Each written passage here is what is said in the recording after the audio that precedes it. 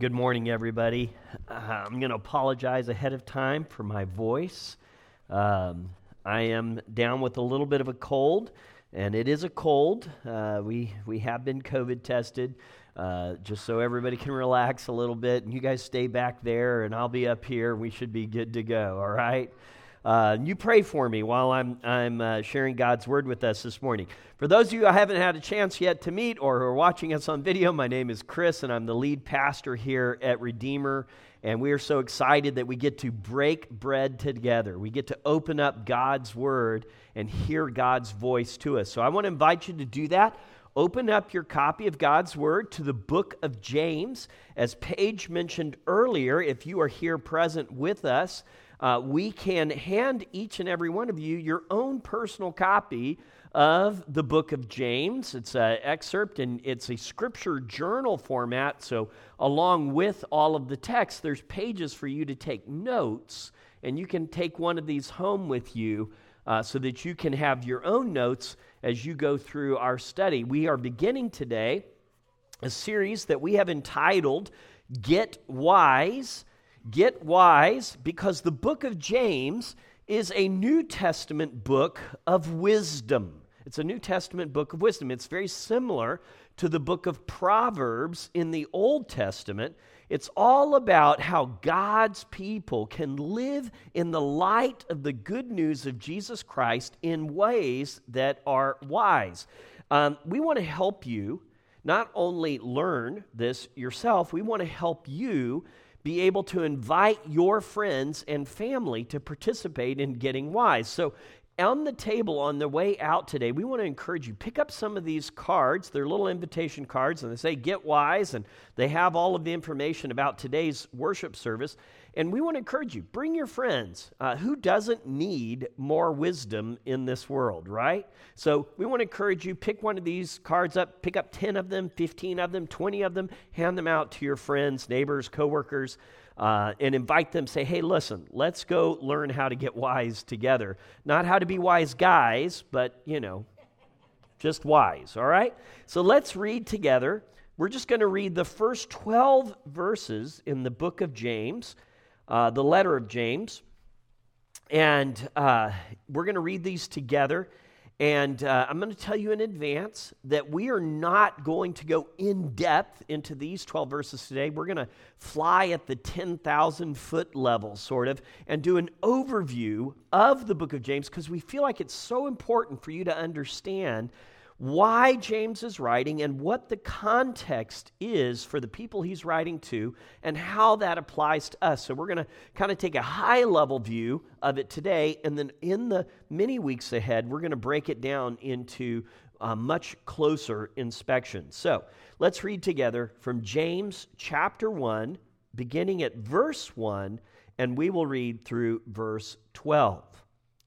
James, a servant of God and of the Lord Jesus Christ, to the 12 tribes in the dispersion, greetings. Count it all joy, my brothers, when you meet trials of various kinds, for you know that the testing of your faith produces steadfastness. And let steadfastness have its full effect, that you may be perfect and complete, lacking in nothing. If any of you lacks wisdom, let him ask God, who gives generously to all without reproach, and it will be given him. But let him ask in faith, with no doubting. For the one who doubts is like a wave of the sea that is driven and tossed by the wind. For that person must not suppose that he will receive anything from the Lord. He is a double-minded man, unstable in all his ways. Let the lowly brother boast in his exaltation, and the rich in his humiliation, because like a flower of the grass he will pass away. For the sun rises with its scorching heat, and withers the grass, so its flower falls and its beauty perishes. So also will the rich man fade away in the midst of his pursuits. Blessed is the man who remains steadfast under trial. For when he has stood the test, he will receive the crown of life which God has promised to those who love him. Now, this is God's holy, inerrant and eternal word. May he add his blessing to its reading and its proclamation. As we think about this book of James, we want to understand the context and the content of the book if we were to understand the individual pieces. So let me just encourage you as a pastor, when you go to read God's word on your own and you're reading it at home, it's great to have like a study Bible or some commentaries along with you, because we can, in some ways, misunderstand God's word if we take isolated verses out of context. And it's important for us to understand what the biblical writers had as their intent and what their goals were, who they were writing to, and why they were writing, if we're to clearly understand God's word. So the book of James is written to God's people. All right? And we're going to take a look at specifically which group of people is written to. But these people are living in a broken reality. One of the great things about God's word is that God never glosses over the heartache, the brokenness, and the evil that we see in this world. And Christians are not called to be deniers of the reality that is broken around us. In fact, we have the best explanation there is in the world for why and how things are broken. So we're going to talk about that, how James is writing to people who are living in a broken reality. And then we're going to see that James is writing to a people who have been gifted by God with a profound hope. They're not living in this broken world hopeless or frustrated or trying to achieve man-made agendas, but they've been gifted a profound hope that comes to them through God's wisdom. And then we're also going to see today that in the midst of this, that those same people are called to do something with that wisdom that they've been gifted with, and that's to receive it in order for them to actually be able to live the lives that God has called them to. So we'll take a look at this in three main sections: living in a broken reality, the profound hope that we have through God's wisdom, and how we're called to receive God's wisdom so that we can actually live and live well. So let's talk about the fact that James is a realist. If you read the book, you'll understand that he's very pragmatic. He gets straight to the point. There's very little time spent encouraging people with soft phrases or wooing. There's very little time spent greeting individuals that you might see in other letters. There's not a lot of biography or background here. James says, hey, this world is broken. I want to help you deal with that broken reality. And he's going to acknowledge that. And he's going to be talking to a specific group of people who are in exile. James is a pastoral letter. James is writing with a pastor's heart. He identifies himself there in verse 1 as James, a servant of God and of the Lord Jesus Christ, right? That's who he says that he is. Well, who is this guy, James? Now, let me clarify something. This is not James, the brother of John, who was a fisherman, who followed Jesus. Who's not the guy who was one of the original 12. That James was executed shortly after the church began to really, really grow and thrive. He was the first of the apostles to be martyred.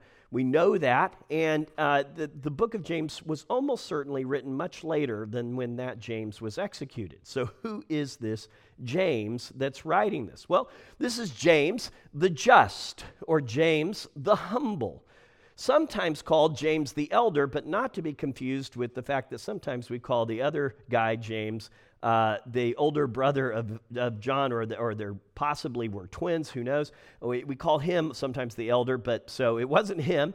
And there was another disciple that sometimes went by the name James, not that guy either. So who is this guy? This is the half-brother of Jesus. Now, Jesus had physical brothers and sisters, though Mary did not have sexual relations with Joseph prior to the birth of Jesus. Scripture is abundantly clear that Mary had many children. She had many brothers, physical brothers, half-brothers to Jesus, and also sisters. So this is Jesus's half half-brother. He did not believe in Jesus throughout his entire life.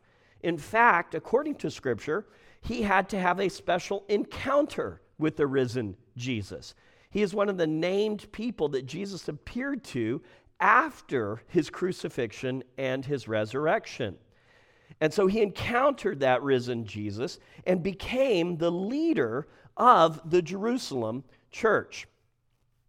We know this from multiple places in Scripture. By the time that before Pentecost, James is already taking an active role in leading the church in prayer. By the time of Acts chapter 15, James is the lead pastor of the Jerusalem church, not one of the 12 guys who followed Jesus around.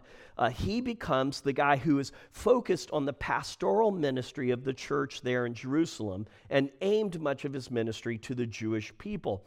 And that would go on for apparently many decades from what we can tell from Scripture and from church history.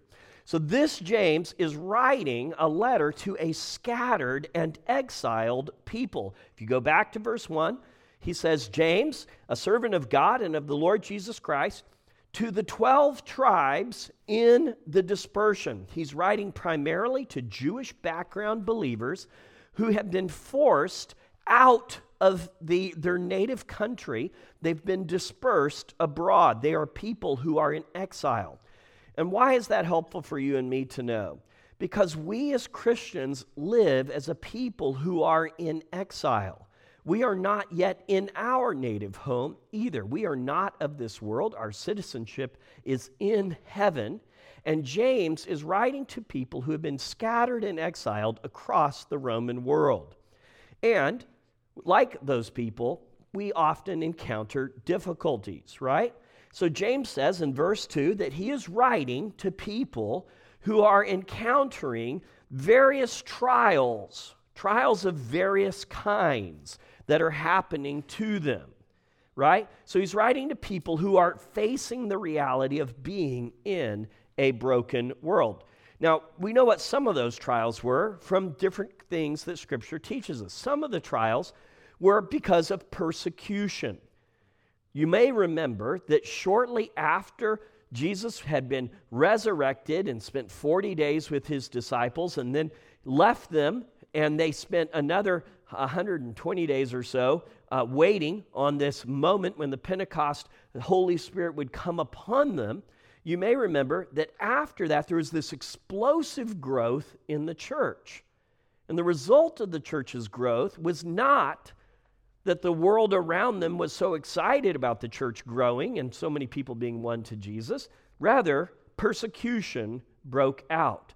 And the Jerusalem church was scattered. If you look in Acts chapter 11, verse 19, we can see that those who were scattered because of the persecution that arose over Stephen, they traveled as far as Phoenicia and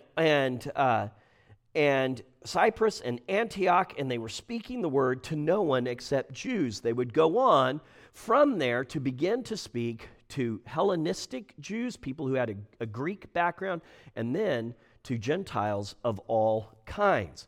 What you and I need to take away from this is the recognition that James is writing to people who have been likely forced from their homes, forced from their lands because of violence and persecution.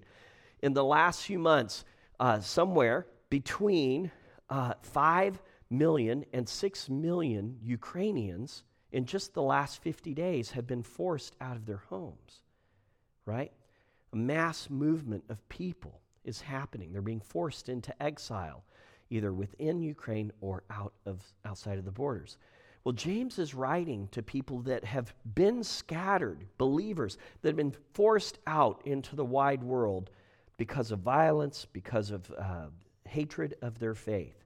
Now, that's not the only trials that James is going to know that people are going to encounter. Some of the trials were the result of other people's choices or circumstances, things that happened to them, right? We often think of our trials this way. Something happens to me, it's not my fault. Somebody may be oppressing me economically, racially, or ethnically, maybe religiously. We may be thinking about financial difficulties, which may or may not be of our own making, but they're real difficulties. And certainly the difficulties of being a refugee or being of an ethnic or religious minority. To be a Jew was already to be an outcast in the Roman world. To be a Jewish Christian meant that you weren't accepted by any group of people. The Gentiles hated you and the Jews hated you. So those were things that they didn't have any responsibility perhaps for themselves. And you're going to see as we go through the book, James is going to address all of these types of issues. But you're also going to see that he's going to address trials that result from our own choices, right? There's things that happen to us, or bad people or evil may happen to us, but there's also trials that happen because of bad choices that we make, right? And we so rarely want to own those things. And James is going to do that. He's going to point out how some of their trials are a result of relational conflict. Some of their trials are because the people in the church, despite the fact that they're scattered and they're this small group, whenever they do gather together, some of them are trying to take advantage of each other. They're trying to manipulate power and wealth in ways that should not be happening within the church. They're going to have huge inconsistencies in their spiritual life. They're not living out the reality of the good news of Jesus. So these kinds of trials are all going to be taken on by James. What James wants them to grasp is that the gospel, the good news of Jesus, is to be lived out in ordinary life within this broken world. So often, we grapple with this reality as Christians. You know, we say, I'm a believer, I'm following Jesus, I read my Bible, I go to church, I do all these things. And then the first trial or difficulty that comes upon us, our faith begins to dissipate immediately, and we become focused and locked in on the brokenness or the issue. It may be a relational challenge, it may be a financial situation, it may be some greater evil that's happening to us, and all we can think about is that thing. And James wants us to understand that's not how we're called to live. We are called to live out the reality of the gospel in ordinary lives within a broken world. And this should not surprise us as Christians. Jesus himself said, in this world, you will have tribulation. Not might, you will have that. And in fact, the apostles were all eager to cause us to recognize that this is ordinary for believers. Just because you got saved does not mean all your problems ended. And we have a temptation that's deep in our souls to believe that the Christian faith is built for those moments of goodness, but not for all the brokenness in this world. Peter would write to a persecuted group of people a little bit later on, almost certainly in church history, and he would say, "Beloved, don't be surprised at the fiery trial that comes upon you to test you, as though something strange were happening to you." Why do we think it's odd for us as believers to experience painful and difficult things in a broken world? That would, in fact, be odd for us to not experience brokenness and painful things, because this world is fallen. Further, the apostles are eager for us to recognize that trials and temptations and tribulations in this world are in fact necessary for our faith. And you're going to see that argument come up over and over again in James. It wasn't just James's idea. The apostles would go through the churches, strengthening the souls of the disciples, encouraging them to continue in the faith, and they taught the early church that through many tribulations, we must enter the kingdom of God.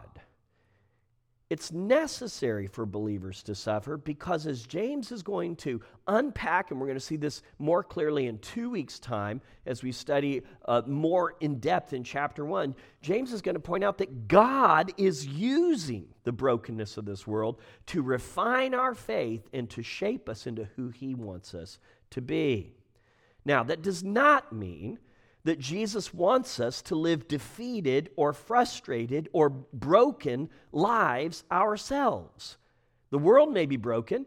Bad things may happen to us. We have to own and recognize the brokenness that we bring ourselves into, but Jesus does not intend for us to live defeated or frustrated lives in this broken world.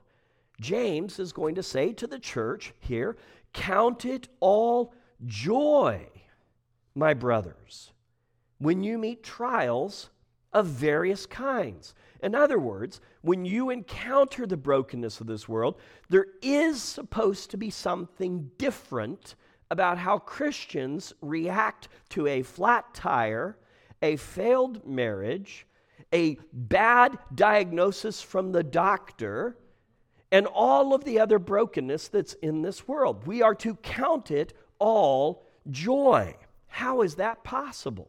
How is it possible for Christians to be so different from the rest of the world? The world, and so often me, and I suspect many of you, when we encounter some brokenness in this world, an illness, an uncomfortable situation comes upon us, or some greater life difficulty, what do? We complain.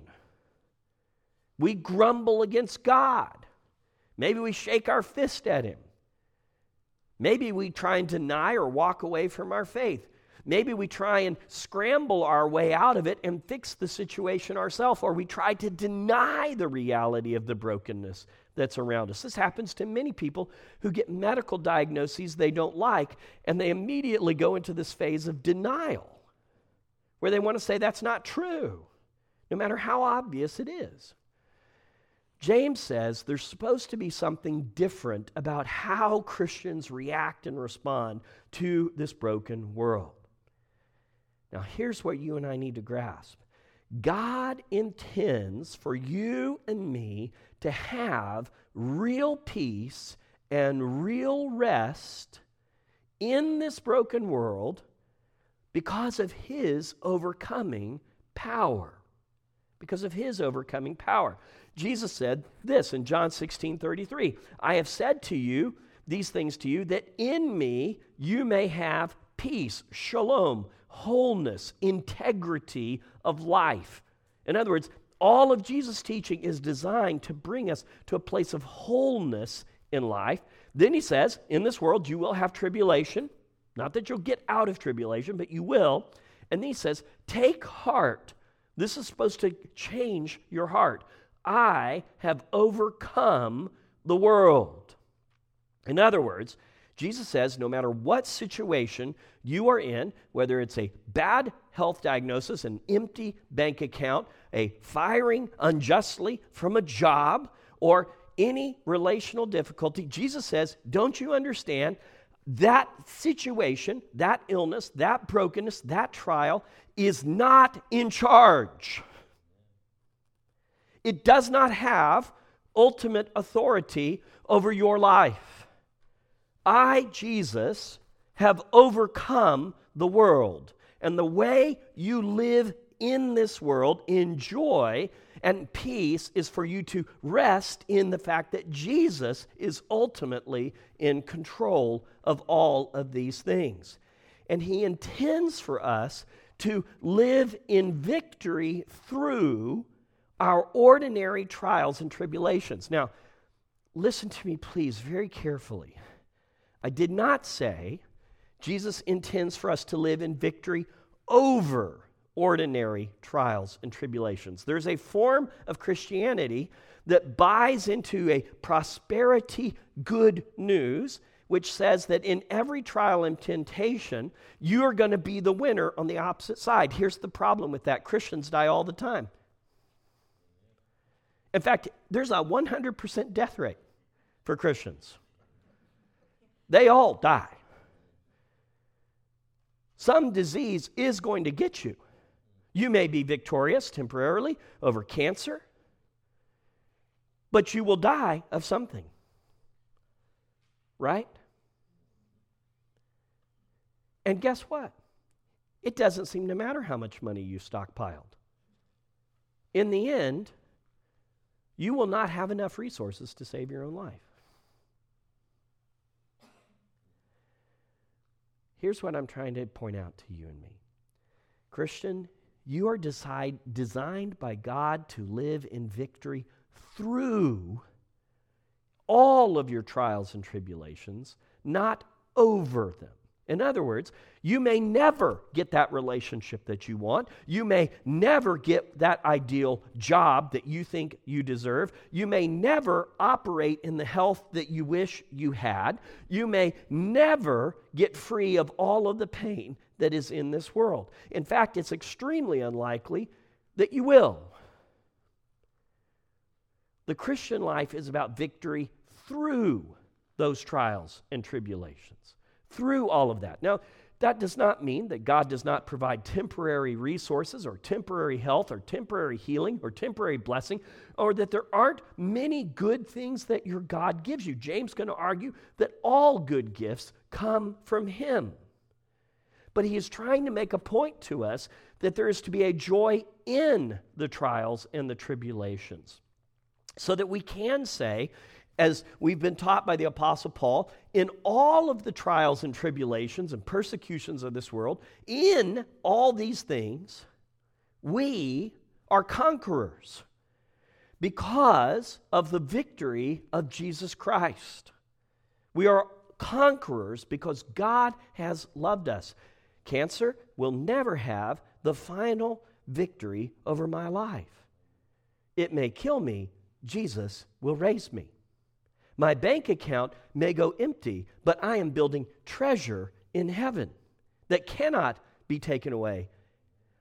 I may have rusty cars here, but there's no rust in eternity. I may not have the family, the relationship that I want to have here, but in all eternity, I will be satisfied with the presence of God the Father, God the Son, and God the Holy Spirit amidst the great and mighty family of God. Do you understand that none of those trials have ultimate authority over your life? Okay, James is going to argue that in the midst of this broken reality, God wants us to be a people of joy, a people of victory, because He's gifted us with so many good things. He's gifted us with a profound hope. And specifically, James is going to be making the point that we have this profound hope because we can live a victorious life in the here and now through divine wisdom, through God-given wisdom. So, I love the fact that you can go to the book of James and see so many major themes. Some of you ladies were part of the TGCW study of the book of James, and they brought out the focus of steadfastness, right? We're going to talk a lot about that.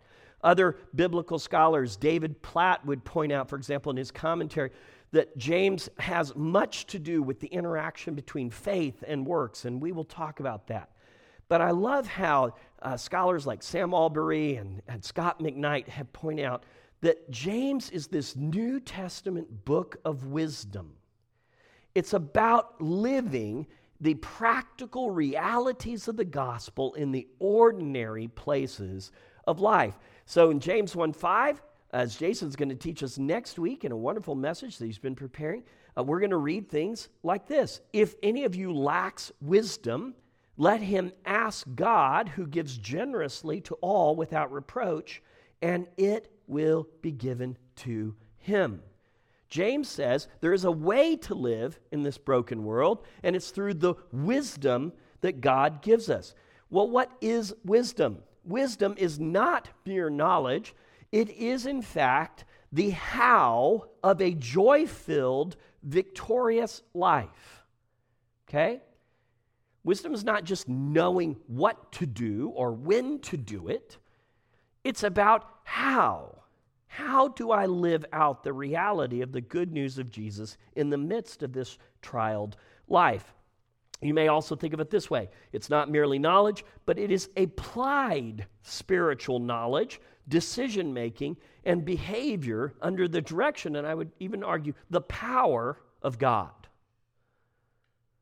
It's applied spiritual knowledge.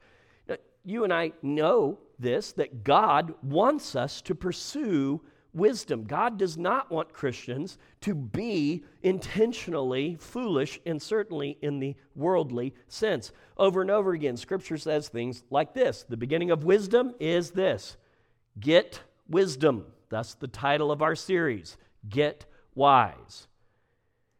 Many people spend their lives frittering their lives away on so many things that seem important to them.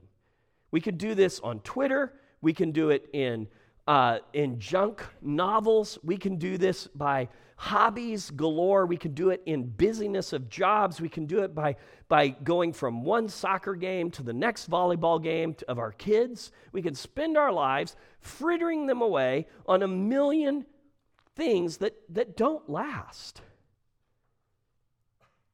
and yet never pursue being wise. The Scripture says God wants you to live a life of wisdom. He wants you to know how to live in a way that glorifies Him in this world, that brings you to peace and to joy. And only fools despise God's wisdom. Scripture says the fear of the Lord is the beginning of knowledge. Fools despise wisdom and instruction. And there's much made of foolishness in this world. People say, I know how to live, and yet we see the outcomes of their lives. Brokenness all around. Godly wisdom leads us to a place of wholeness and maturity, completeness. James is going to say in James chapter 1, verse 4, we read it earlier, let steadfastness have its full effect so that you may be perfect. The word is telos there, mature, complete, so that you can come to the end of the life that God intended you to have. What should have happened were the fall not true, as Adam and Eve were intended to live, to come to wholeness and completeness. He says, and complete or whole, lacking in nothing. Godly wisdom leads us to a place of maturity. A lack of wisdom will always lead us to an unstable and shifting life. Do you ever feel like the trials and difficulties of this world just seem to knock you around? You're never really aware of how you ought to be handling it. You lose your temper, you get frustrated, you break down with your emotions, you get filled with anxiety. You feel like every difficulty in this world sort of like smacks you around. You ever gone out to the ocean and really had the ocean have its way with you? Some of you probably have known me long enough, you can see this really a great map of Africa that I have on my forehead right here, this scar right here. That's because now, 17 years ago or so, I went out on a wonderful, wonderful, beautiful island off the coast of Indonesia and was body surfing among some beautiful waves, and a giant monster wave came along and picked me up and plowed me headfirst into a coral reef. Here's the thing. I'm a very good swimmer. I used to actually instruct lifeguards. And I can tell you, it didn't matter how good of a swimmer I was. That wave was going to do whatever it wanted to me. Have you ever felt like that in life? Something happens to you. Guess what? For believers, you're not supposed to live that way. You're not supposed to be carried along by all the brokenness and trials of this world. You're not supposed to be unstable and shifting. In fact, James is going to make this point. And again, Jason's going to help us unpack this, but he says that people that don't have the wisdom of God, they're like a wave of the sea that is driven and tossed by the wind. Or he describes us also variously as double-minded people of two minds constantly in one corner or in the other, this or that, never making a single choice, unstable in all our ways. And here's how we know we are not intended to be that way. We are created in the image of God, recreated in the image of God through the blood of Jesus Christ, born again, and are being grown up into the maturity that is supposed to be ours. And God is not unstable. God is not tossed and turned by all of the brokenness of this world. In fact, James is going to say that God is the Father of lights, with whom there is no variation or shadow due to change. He's painting different pictures. We are constantly being tossed about like waves in the ocean. We're double-minded. We can't get in, we can't get out, we can't make the right choices in the midst of these things. But God isn't like the shadows that change all around you and are constantly moving. God is infinitely stable. Therefore, if you and I are unstable in all of life, it is not because of God, James is going to say. It is in fact because of our own wicked desires. You can look at that in James 1:13 through 15. And it is because of worldly wisdom. We've adopted the world's how when we face all the brokenness of the world. So in James 3:15 and 16, James is going to say there's this wisdom that does not come from God, and it is earthly, unspiritual, and demonic. By the way, that is not just true of the ideology that does not fit your political preference. This week, hanging out with 11,000 or so pastor friends, it was amusing to me to hear really well-educated scholars identify certain worldly philosophies as being earthly, unspiritual, and demonic. The irony is that those same men have identified are partakers in other worldly philosophies, which they would minimize as having demonic influence. You know, some people say, I'm a conservative, and that's good. Brothers and sisters, conservatism is an earthly philosophy. And it is pursued wholeheartedly as a worldview, unspiritual, and demonic. Every bit as much as progressivism and liberalism. All ideologies that lift themselves up against the living God will lead you to instability. All of them. This is not a wisdom that comes down from above. In fact, wherever there is worldly philosophy that takes over, there will be disorder and every vile practice. That's why if you pursue political right-wingism, you end up with Nazi fascism, which murders 6-7 million Jews and millions more. And if you pursue left-wing ideologies to their ultimate end, you end up with Marxist communism, and you kill 11 million people in the Ukraine in the 1950s. There's every disorder and vile practice where worldly philosophies take over. So, James is going to list throughout this passage, and we don't have time to look at all this. This is just like highlights, right? 10,000 feet level. But James is going to point out some of the symptoms of an unstable and foolish life. He's going to say that there's pursuit and hoarding of wealth, and that's going to lead you to instability. You're going to end up pursuing influence and glory from men. You're going to have uncontrolled and unkind speech. You're going to have bitter jealousy and selfish ambition. You're going to be full of judgmentalism and self-righteousness. All of these things come from following the world's ways of living. He's going to go on to say that this worldly philosophy of living will lead you to a place of the illusion of controlling your own destiny. You'll begin to practice injustice and economic oppression of others. You'll end up fighting and committing murder and violence. You'll become a friend of the world, but you'll end up being God's enemy. All of this is the overflow of an unstable life. But then James is going to say the wisdom that you get from God is so different. It's radically different. The wisdom you get from God is pure.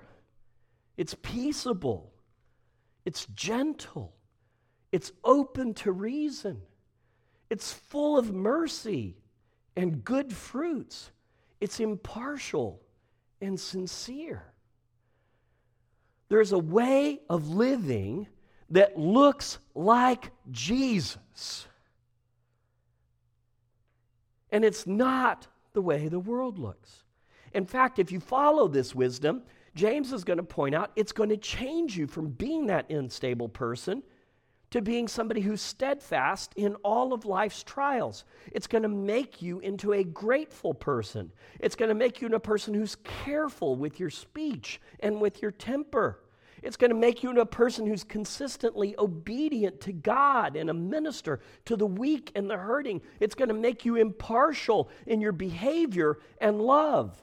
In other words, it looks so radically different than that. James is going to go on to say you follow God's wisdom and it will make you humble and merciful to others. It will bring you to a place of persistent repentance before God. You'll become submissive and joyful to God's providence. You'll be prayerful and hopeful in the midst of your prayers. You'll become gospel partners with God's people. Now, do you see the contrast that James is trying to point out? We're going to go through all of that in depth over the next few months, but I want you to get this high-level view that there's this broken way of trying to live in this world, and there's this redeemed way of trying to live in this world, and they don't come from the same fountain of truth. They're radically different. Wisdom, James will say, will always reveal itself through a transformed life. How do you know if somebody is wise? Well, they're going to look different. James says, who is wise and understanding among you? By his good conduct, let him show his works in the meekness or humility of wisdom. In other words, if you've really got life on the hook, what will your life look like? It will look like all those great qualities that we just talked about, right? So, there's a broken reality, but we live in a profound hope because God has gifted us with his wisdom. But you could say, but so many Christians don't seem to live like that. I don't live like that. Not nearly as consistently as I should. Why is that? And James is going to say, because you have to do something with the wisdom that God is giving. You have to receive it. You have to receive it. James chapter 1, verse 5, if any of you lacks wisdom, let him ask God, who gives generously to all without reproach, and it will be given to him. Brothers and sisters, if I say to you, here's a gift, it may be a chocolate bar, or it may be a Maserati, or a $10 million balance in your bank account. In any case, what do you have to do if I'm trying to give you a gift? Take it. Take it, right? God is a generous giver, and if you and I are not living in ways that are wise in light of the gospel, is it not most likely not that God has been lacking in his generosity, but that we are really bad at receiving that which God has given us? Isn't that more likely? Yes. Yes, it is. I'm so glad you guys asked that question, right? God alone can give us a life-transforming and inward wisdom. I love how the Christian Standard Bible puts this translation in Proverbs chapter 2, verse 6. For the Lord gives wisdom, from his mouth come knowledge and understanding. Which means if you need to understand how to live in this world, you got to go to God. Now, I want to stop here.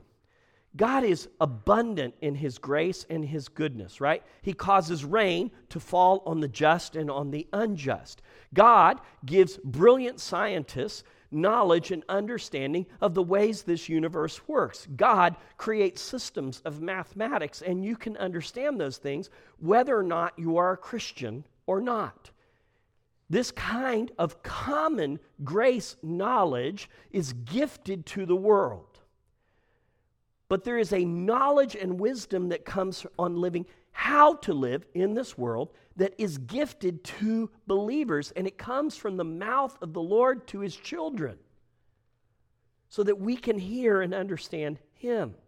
Because God is at work inside the lives of believers doing something radically different. Look at Psalm chapter 51. Verse 6 in your own copy of God's Word. If you don't have that verse highlighted, you should highlight that in your Bibles, electronic or otherwise. Highlight it. Because God does not want you to have a mere outward wisdom. He wants you to have integrity or wholeness in your inmost being, is the way another translation puts that. If you peel away all the layers of your life and you get down to that most core part of you, is that a place of peace and wholeness? Or is that a place of anxiety, fear, frustration, brokenness, hiding from bad things that have happened to you?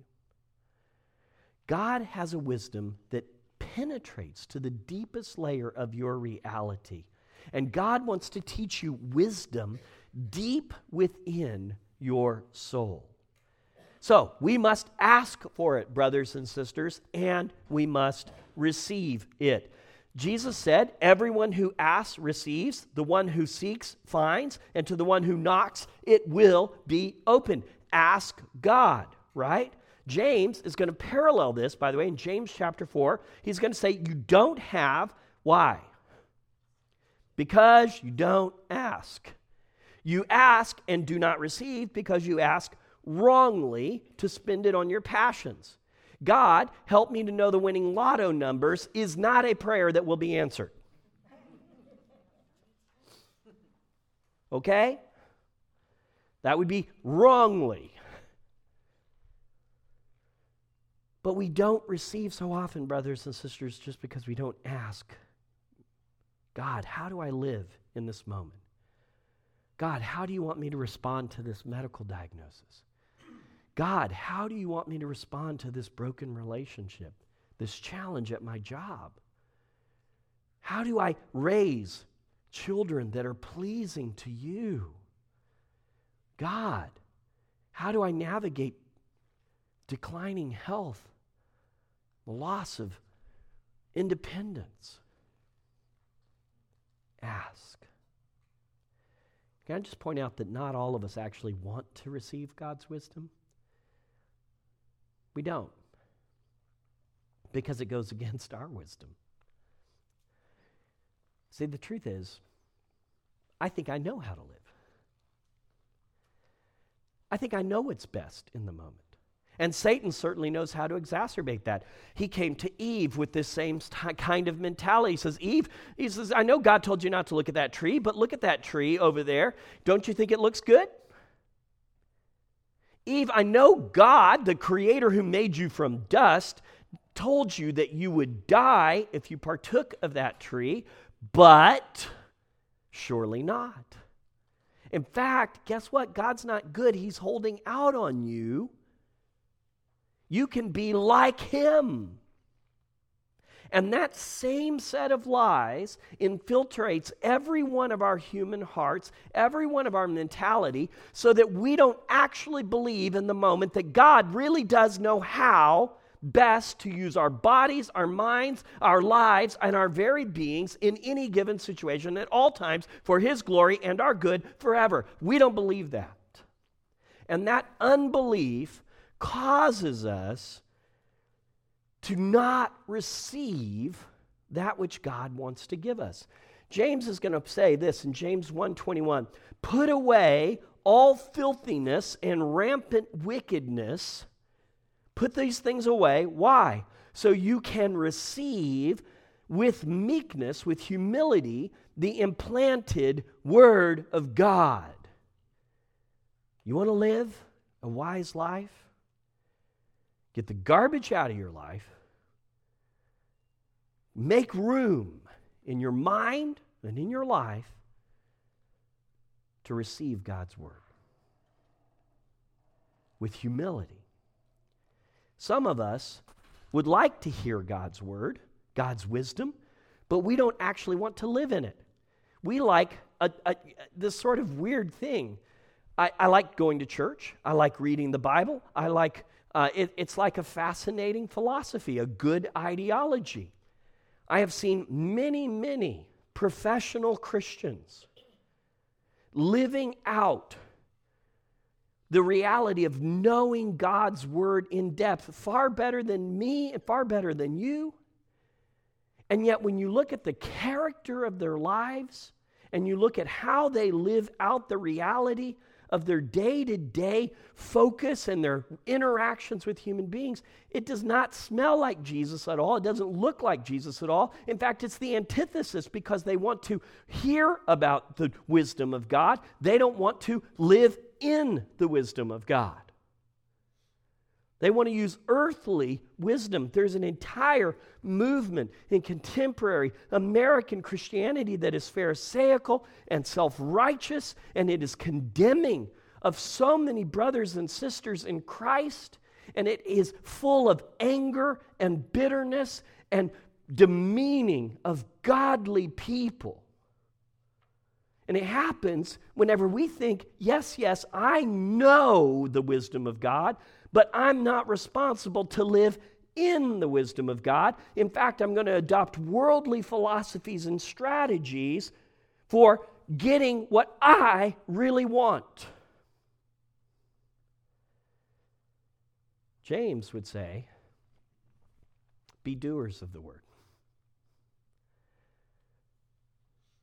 Long before Nike, James said, just do it. Just do it. Don't be hearers only, lying to yourself, deceiving yourself.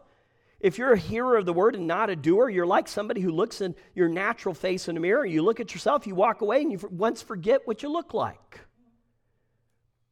But if you look into the perfect law of God, the law of liberty, where true freedom is found, and you persevere in it, you stay there, being no hearer who forgets, but a doer who acts, you will be blessed in your doing.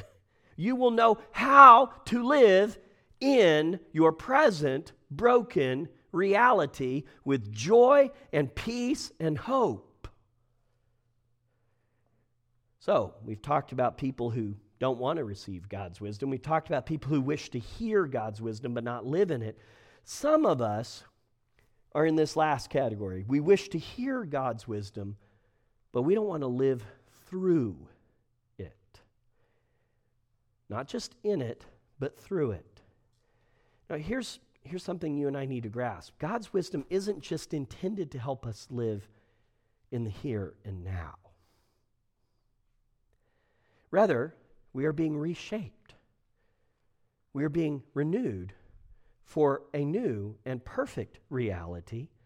God's wisdom isn't just the how to live in the here and now. God's wisdom is for how to live at all and forever. It's what gives life itself. In the book of Proverbs, we find that wisdom is personified, and wisdom says, I was there when all of life was created. Wisdom is what brings life into reality. James is going to say this: put away all filthiness and rampant wickedness, and receive with meekness the implanted word, which is able to save your soul. The wisdom that God has for you is not merely good advice.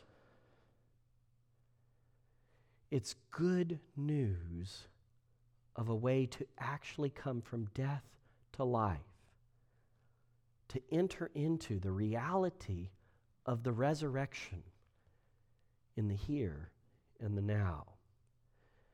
Let me try and unpack this briefly as we close. Wisdom has a name. His name is Jesus. Wisdom has a name, and his name is Jesus. Go to 1 Corinthians chapter 1, verse 24. The Apostle Paul makes this expressly clear.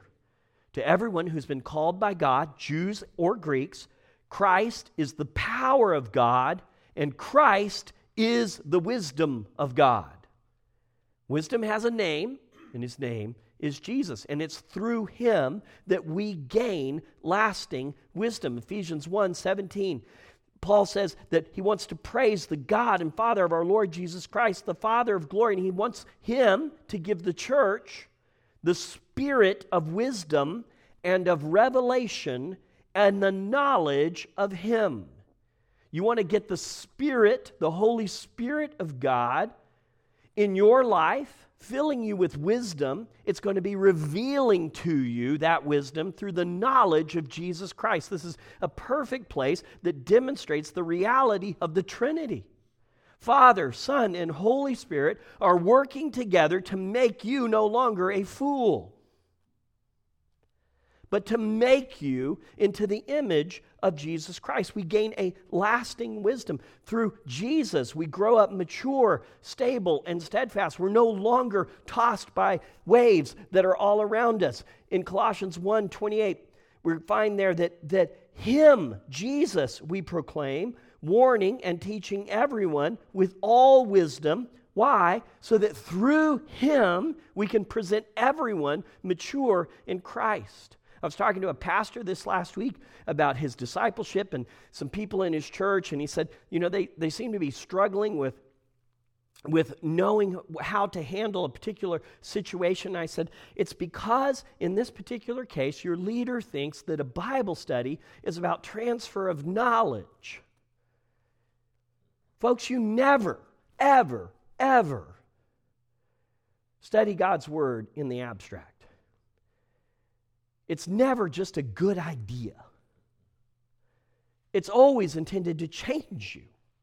It's living and active, and it's sharper than any two-edged sword, piercing the division of soul and spirit, of joints and marrow, piercing to the deepest part of your being. So when you go to a Bible study, you should say, I should expect to leave here changed. And when you're studying God's Word with God's people, you should expect divine wisdom that helps you grow up.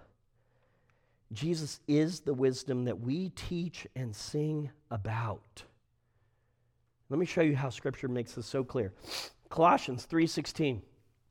Paul says, let the word of Christ, God's word, the words about Jesus, dwell in you.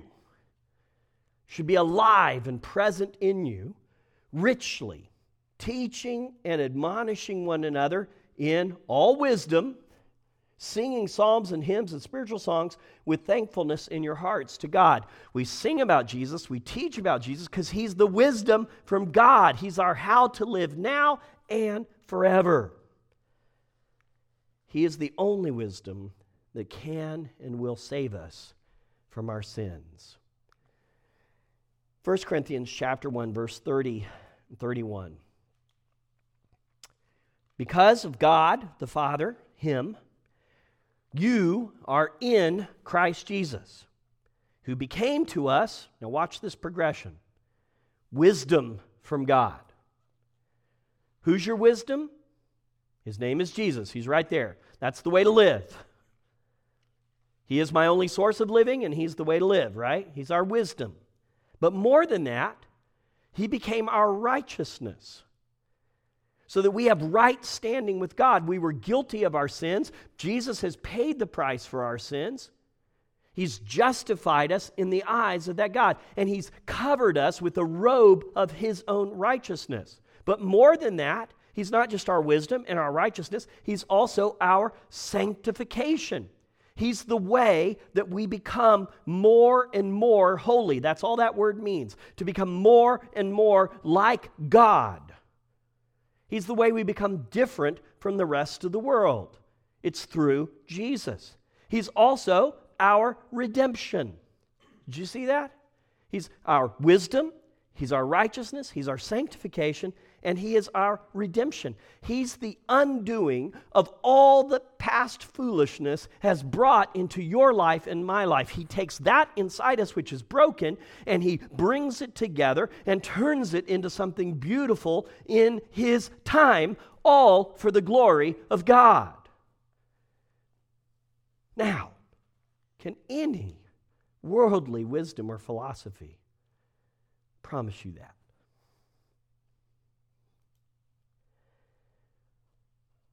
Why would we boast or make our confidence in any ideology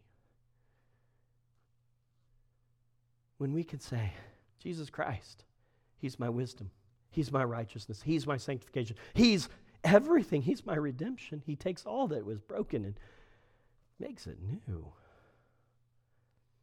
He saves me from sin and death and Satan. So how do you respond to wisdom made flesh?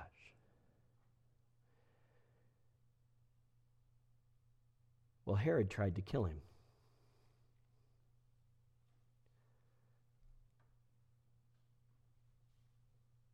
His own village rejected him. His brothers and sisters mocked him. His disciples barely understood him.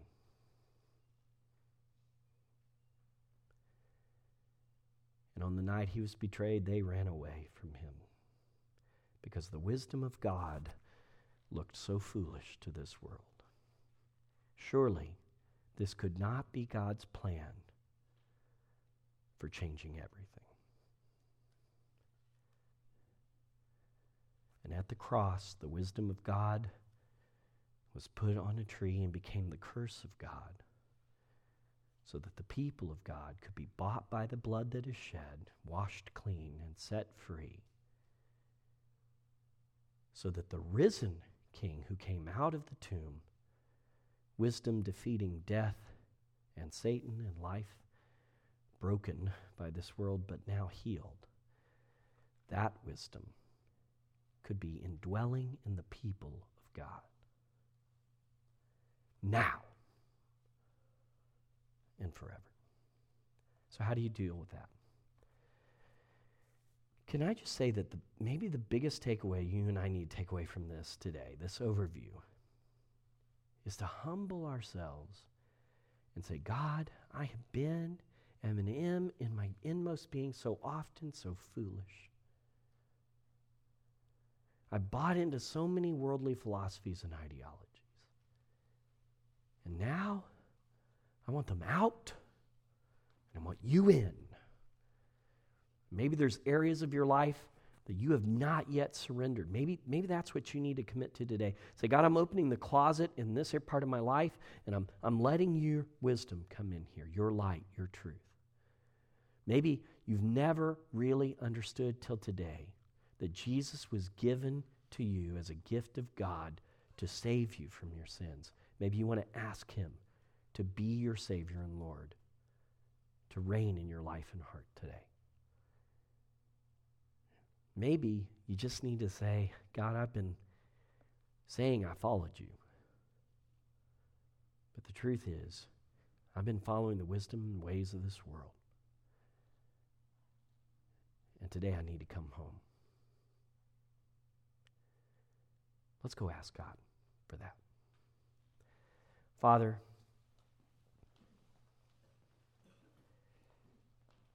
can we just confess so often we are so foolish, twisted, broken, full of ourselves and worldly ideologies, the ways and ideas of man.